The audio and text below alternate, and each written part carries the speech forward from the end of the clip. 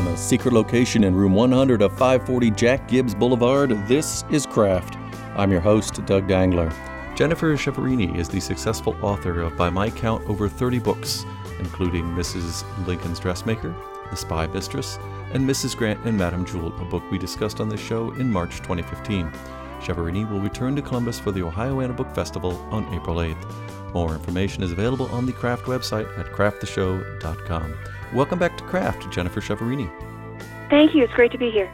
Well, you were in a similar but slightly earlier time than with Mrs. Grant and Madame Jewel, although there's probably quite a bit of overlap.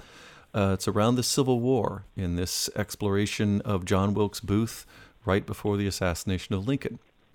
You've chosen 4 of the women closest to Booth: his mother, sister, secret fiancée, and Confederate confidant. What sparked your interest in this topic? Well, I had written several novels that had dealt with either the antebellum era or the Civil War era before, and especially in one of the books you mentioned, Mrs. Lincoln's Dressmaker, I had included President Abraham Lincoln as a character, and he was seen through the eyes of Elizabeth Keckley, the heroine of that story. And so in that book and some of my other novels, I talked about President Abraham Lincoln's assassination and its effect upon the nation and upon people who were close to him and admired him, his wife, and then Mrs. Keckley, and then his General Grant. But as I was working on some of these novels and reflecting upon some of them, it occurred to me that I never had really shown the spotlight on the infamous man responsible for all of this grief in this circle of President Lincoln's admirers and all of this upheaval in the still divided United States after the assassination in April of 1865. And so I was wondering, well, was there some reason why I was avoiding just directly looking at him? And I think part of it was because I'm such a great admirer of Lincoln. Maybe on some level I didn't want to delve too deeply into the mind of the person who ended that life, because I always thought it was such a tragedy that Lincoln had given so much of himself to trying to end the war, and he was planning to be merciful to the states in rebellion. His entire goal in those last months of the war was to try to bring the nation together in healing. He was not a punitive person. He was not planning to be a malicious victor. He wanted it all to be about bringing the country back together. And I just thought how tragic it was that he didn't get the chance to follow that through. And he also never had the opportunity to enjoy a single day of the peace that he had worked so hard and given so much of himself to achieve. Mm-hmm. So I think that haunted me. And but, sometimes that's the job of a creative person, is to explore some of those things that are the most painful and that are the most disturbing, instead of staying in the safe little cozy spaces of your thoughts and life. So I really wanted to look at John Wilkes Booth and to see, how does someone become the person who would assassinate this particular president or, anyone, but I didn't necessarily want to do it from John Wilkes Booth's perspective. Other authors have done that and have done that very well. But in all of my novels, I like to draw out narrators who tend to be more marginalized individuals. They tend to be people who are maybe in the footnotes of the official historical record, if they make it into the narrative at all. Of course, we know they were there. Women, people of color, the poor. But they're usually kind of, maybe mentioned in the footnotes if you get their story, any of it. So I decided to focus on the women in John Wilkes Booth's life and to try to see from their perspective how he grew from being this very beloved boy, this beloved son, this cherished brother, and how he grew from that to being someone who was so far from the values of his own family that and would commit this heinous act in those last days of the Civil War. Tell me about the arc that you saw through the characters on how Booth went from that very favored status and being a successful, as I understand it, actor to, planning this act, which he knew was going to destroy his own world along with so many others. Well, he had to have known, although he did think that he was going to be a lot more celebrated, especially in the South, than he actually was. But one of the best resources I had for writing this novel was the memoir left behind by his sister, Asia. He had two sisters and several brothers, and Asia was the sibling he was probably closest to. And she wrote a memoir of their family and what he was like as a boy, and how she saw him changing into this Southern firebrand who held very close to his heart all the values of Southern gentility that wasn't what he had grown up with at all. And the more I read about, keeping in mind that she loved him very dearly, and she was not perhaps the most objective source, right. But even when keeping that in mind, I realized that if I want to tell his story, if I really want to understand how he became the assassin, because no one's born an assassin, if I really wanted to understand that, I needed to understand his family. I needed to understand where he came from, what his parents' relationship was like, and what might have happened to him along the way to get to the point where he was in April of 1865. And so I had to delve a lot into the history of his parents and their very unusual relationship. His father was this tremendously celebrated Shakespearean actor, Junius Brutus Booth. And he was he was a genius by all descriptions, but he was also a severe alcoholic, prone to depression, prone to some violence. And when I struck upon that, I thought, now this is going to be a key to who he was, to who John Wilkes Booth was, and how he became the person he grew up to be. Mm-hmm. I was really surprised to read that he was from an abolitionist family. It never even occurred to me, I guess, in all the stories that he would have been raised like that. Yes, I was similarly very surprised. I just assumed that he came from a Southern slaveholding family, and this was what he grew up with, and this was what he knew. And I was very astonished to learn that his father was astonishingly egalitarian. He was an abolitionist. He was very kind to the poor. He believed that everyone was equal. He would often be walking down the streets of their home in Baltimore, and if he saw a homeless person without shoes, he would give the person his own shoes and his own coat, invite him home for dinner, and he would sit at the table and eat with the family. And that was so amazing to me to discover that this was what he grew up with. His father had such a reverence for life that he would not allow any animals to be killed on the grounds of their farm out in rural Maryland. Now, the family kind of got around by this by poaching off the neighbor's land, because in this way, they got the meat that they wanted, but they were holding to the letter of their father's law. Right. But his father was very erratic, even though John Wilkes Booth absolutely revered him as this genius of the stage. But unfortunately, his father died when he was only 14 years old, and that threw the family into poverty and uncertainty. And the loss of that father figure, we have to believe that his life would have turned out very differently if he had been able to have maybe some more of that guidance along the way, and didn't have as erratic as his father was, as difficult as it was to have this mad genius, as everyone described him, as a parent, the sudden loss of that revered figure and that provider just, I think, abruptly shifted the direction that John Wilkes Booth's life path took. Mm-hmm. One of the things that I've always wondered about when you're writing fiction, historical fiction, you're putting characters on the page and you're doing a lot of research and then sort of imagining what they would have said in a situation, is you're working here especially with people who've been portrayed in a lot of different media. And do you find yourself having, say, the voice of Daniel Day-Lewis in your head when Lincoln speaks? How do you get around that sort of influence that's just so pervasive about this era and many of these people?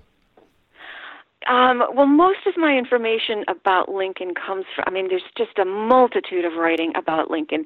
I don't believe anyone could ever, in an entire lifetime, if this was all they devoted themselves to, I don't think anyone could read everything written about Lincoln. So no, I didn't really have that particular voice in my head. I try to focus on, nonfiction sources. I try to look at primary documents as often as I could, and in particular, for getting Lincoln's voice, he left so many beautiful writings that you can really get a good sense of his voice. And so many people left memoirs of knowing him that fleshes out the whole sound even more. But with John Wilkes Booth, I steered away from the fictional portrayals of him. I focused on nonfiction sources, Asia's description of him, and then other ones too. But I always have to think very carefully about the source, because people in the 1800s were not very different from people today. And when something notorious like this happened, everybody suddenly had a memoir to put out there to talk about their connection to the notorious John Wilkes Booth and how they knew him and, the stories from childhood. So there was a lot of just very outlandish, hardly at all credible stories that I had to kind of weed through to try to get to what seemed to be more credible. But really, there's so much out there about John Wilkes Booth. Not as much as Lincoln, but it does become a difficult task to try to separate, the valuable sources from those that are maybe a little bit more questionable. So the Civil War fake news is what you were sifting through. Indeed. Indeed. But, newspapers of the era, actually in all of my historical fiction, newspapers of the era are incredibly valuable because they don't always have the correct facts, not because they're trying to put forth fake news, although certainly some of them did, but because then as now, sometimes you have to go to press before you have all the details, before the whole story gets in. So if I can look through a newspaper published in the days immediately following the assassination, that gives me a very good idea of how my characters were learning about the search for John Wilkes Booth, the various rumors that had him in Canada, the various sources that said, he had already been shot on a Virginia farm, and all these kind of things. That really helped me to understand how, especially his mother and sister, would have been experiencing the shock and the horror of knowing that this person that they loved had suddenly overnight become the most hated man in America. And so those period newspapers give me a very good sense of how my characters were acquiring information and how they were dealing with false rumors and finally trying to get to the truth. One of the characters that seems to be maybe the hardest to access in some ways is Lucy Lambert Hale, because, in various ways, she was, I think, regarded as perhaps the secret fiancé of Booth. And she's also regarded as not knowing much about his plans, and this came as a shock to her in a way that I think his family must have known sort of how he felt. Right. His family knew how he felt. I don't think any of them would have guessed that he was capable of murder. I don't think I don't believe that it ever occurred to him that for all of his fiery speeches and all of his denunciation of Lincoln in the privacy of their homes, I don't think they ever could have imagined he would do something like this. Now, Lucy is a little bit tricky, in part because her father, after the assassination, I mentioned that a lot of people came out later with memoirs of how they knew it and what their connection to the story was. Well, a lot of people wanted to divorce themselves from having any knowledge of him whatsoever. And a lot of that was because they faced severe repercussions by having an association with him. Actors were threatened by crowds. Everyone associated with Ford's Theater was immediately deemed suspect. Handsome, dark-haired men began to fear for their lives because all it had to do, there's John Wilkes Booth, and a mob would emerge.